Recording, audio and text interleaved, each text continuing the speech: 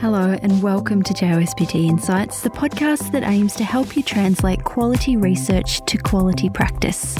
I'm Claire Ardern, the Editor-in-Chief of the Journal of Orthopaedic and Sports Physical Therapy. It's great to have you listening today. Thank you for joining us on JOSPT Insights. Today, we're sitting down for another case series with Dr. Mike Rosenthal. Dr. Mike Rosenthal is a residency-trained physical therapist from the Army Baylor University PT program who worked as a PT in the Navy for 24 years, held director of rehabilitation positions at numerous military healthcare facilities, and also served as consultant to the Navy Surgeon General. He has been an associate editor for the JOSPT musculoskeletal imaging feature since 2016. He's currently an associate professor in the DPT program at the University of Nebraska Medical Center and faculty in the Evidence in Motion Sports PT residency. My name is Dan Chapman. I'm a U.S.-based physical therapist and owner of Chapman PT in Baltimore, Maryland. And I'm Chelsea Kuman, a physical therapist and athletic trainer at Stanford University Athletics. Mike, thank you so much for joining us on JOSPT Insights. It's wonderful to sit down with you and have you on the show. Thanks, Dan. I appreciate you guys having me. I've been listening to the Insights podcast for a long time, probably since the first couple editions. So I'm excited to be able to be a part of it and look forward to sharing this, what I feel is a very interesting case from some international authors on a musculoskeletal imaging case. Tell us about this person that's coming in the door. We have a 67-year-old man who was referred for physical therapy 6 weeks after a total right hip arthroplasty. The patient had a relatively uneventful past medical history. It included lumbar scoliosis and some persistent non-specific low back pain. Examination revealed weakness of the right hip muscles, which was expected at this 6-week post-op period, and impaired gait, which led the patient to be using crutches. The initial treatment included twice a week in the clinic for 3 weeks, focused on muscle strengthening and gait training. The patient responded very well to that with improvements in strength and gait. And then on the 7th visit, which is now 10 weeks after the surgery, the patient reported a flare-up of his low back pain and difficulty urinating. So that red flag finding led the therapist to refer the patient to the emergency department, where they were diagnosed with urinary tract infection and discharged with antibiotics. 1 week later, the patient showed back up to physical therapy to resume care. And at this time, they reported some new onset of pain, basically resulting in them kind of maintaining a flexed lumbar posture. The therapist noted that the patient also had some swelling in the lower abdomen. They looked pale, and the patient reported a new red flag finding of some chest pain. So as a result of that, the therapist was concerned for a number of things and led to immediately sending the patient to the emergency department. High on the therapist's concerns was, in addition to cardiac concerns, also the possibility of pulmonary thromboembolism, or in addition to possibly some further infectious process. So the patient underwent some further medical workup there, led to the diagnosis of pulmonary thromboembolism being confirmed. And they also applied the imaging guidelines from the American College of Radiology appropriateness criteria, led to the selection of them doing magnetic resonance imaging for this patient. Usually we think of those advanced imaging modalities, MRI, CT scan, et cetera, as something to be done only after radiographs have been performed. But this ACR criteria in this particular case indicates that the most appropriate first line of imaging is actually magnetic resonance imaging. So what that provided for this patient's case and their management was it led to further diagnosis that this patient actually had an infectious process known as spondylodiscitis with abscess of the psoas muscle as well. In this scenario, the therapist did a great job of applying the red flags, screening, review of systems to determine appropriate management of that patient, leading to initial diagnosis of their infection, followed up another week later with a new development. So continuing to do that red flag screening, sometimes maybe something that we get a little bit out of the habit of doing, especially when patients are this far out from surgery. Some reports indicate that the majority of DVT thromboembolisms occur within the first 6 to 8 weeks after joint arthroplasties. And in this case, this patient was 11 weeks after their surgeries. Without that meticulous ongoing screening, could have certainly had some dire consequences for this patient's outcome. Sounds like the PT clearly did a really good job of continually reassessing the patient as the plan of care moved forward. What was it about this case in particular that said, hey, let's jump beyond the X-ray and go right to the MRI with or without contrast? In that ACR appropriateness criteria, the general category for it is low back pain.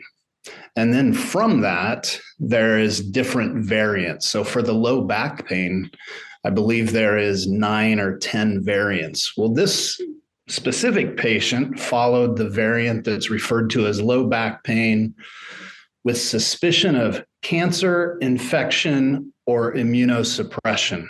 Given that additional concern in a patient with low back pain, MRI provides the best imaging modality to provide the greatest level of sensitivity and specificity with regards to picking up inflammatory changes within bone and soft tissue that wouldn't be well visualized certainly with radiographs, and even not as well visualized with CT scan either. So physical therapists ordering imaging is something that we've talked about a number of times on this show. And so for those PTs who are interested in learning more about imaging, learning more about ordering the right types of imaging and the right types of the right circumstances, is this ACR appropriateness criteria open access? Are PTs able to access it? And if so, how do they go about doing that? The American College of Radiology has made this open access online to anyone. Consumers, healthcare providers, et cetera, really have access to it.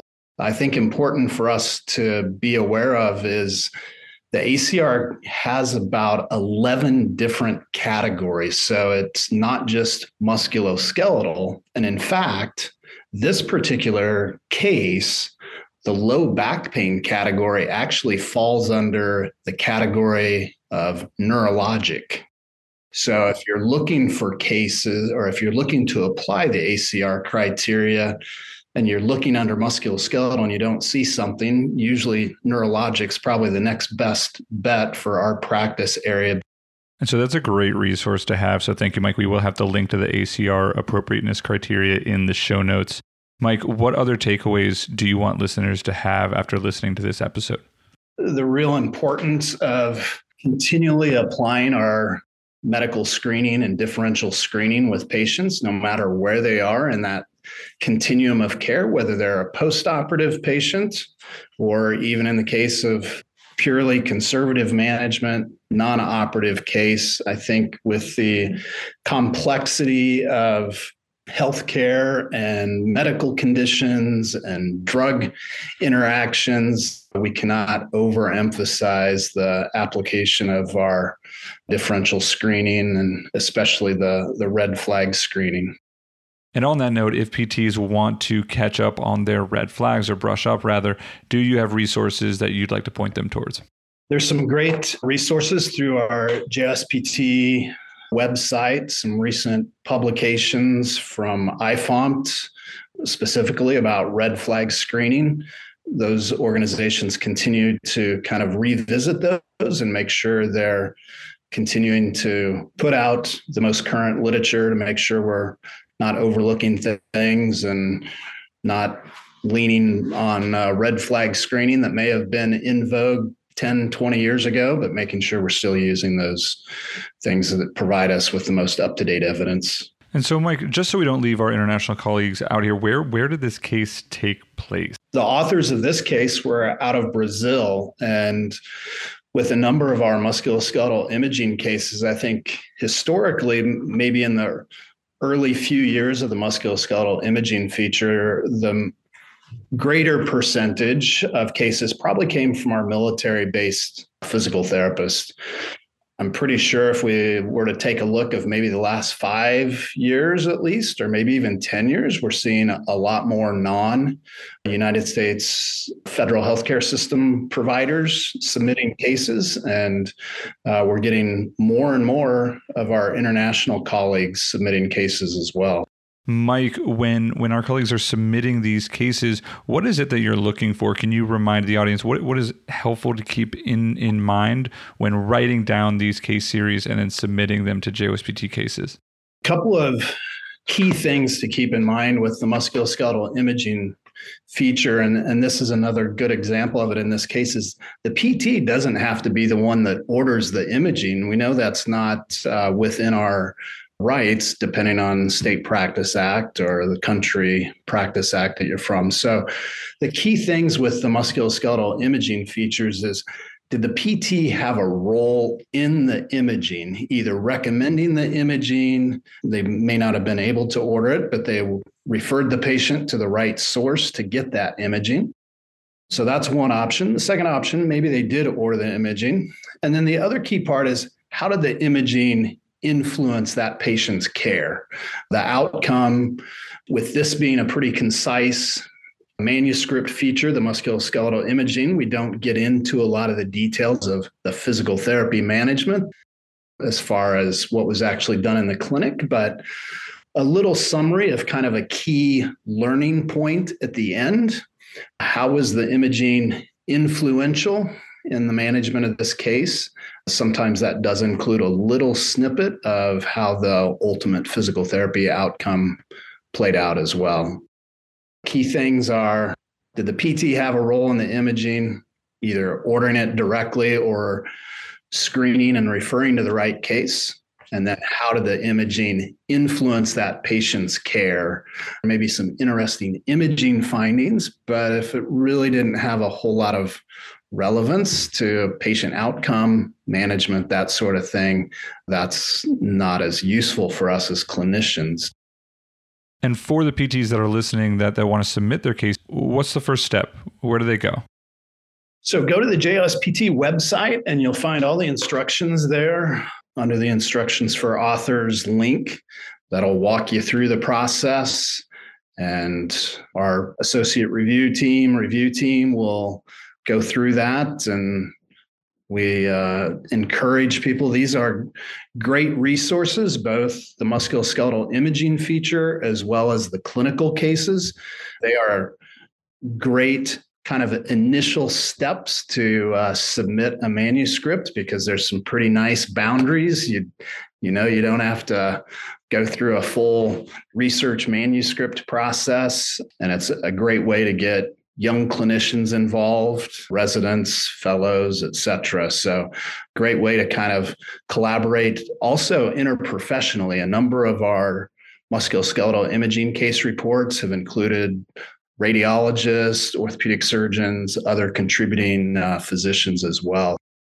Mike, is there anything else you want the listeners to take away from this episode? We'll include, besides the ACR appropriateness criteria link, there's another diagnostic imaging pathway resource that's available online through a group out of Australia. That's called Radiology Across Borders. And we'll make sure that I get that link to you so the listeners can have that resource as well. Oh, absolutely. That would be great. We will have that in the show notes, so definitely check that out as well. Mike, thank you so much for your time. Thank you for coming on JOSPT Insights, and thank you for sharing your expertise, your knowledge, and this case with all of our listeners. Thank you, Dan. Keep up the great work. One last time, we want to thank Dr. Mike Rosenthal for coming on and sharing this case with all of our listeners. And as always, we want to thank you for listening to JOSPT Insights.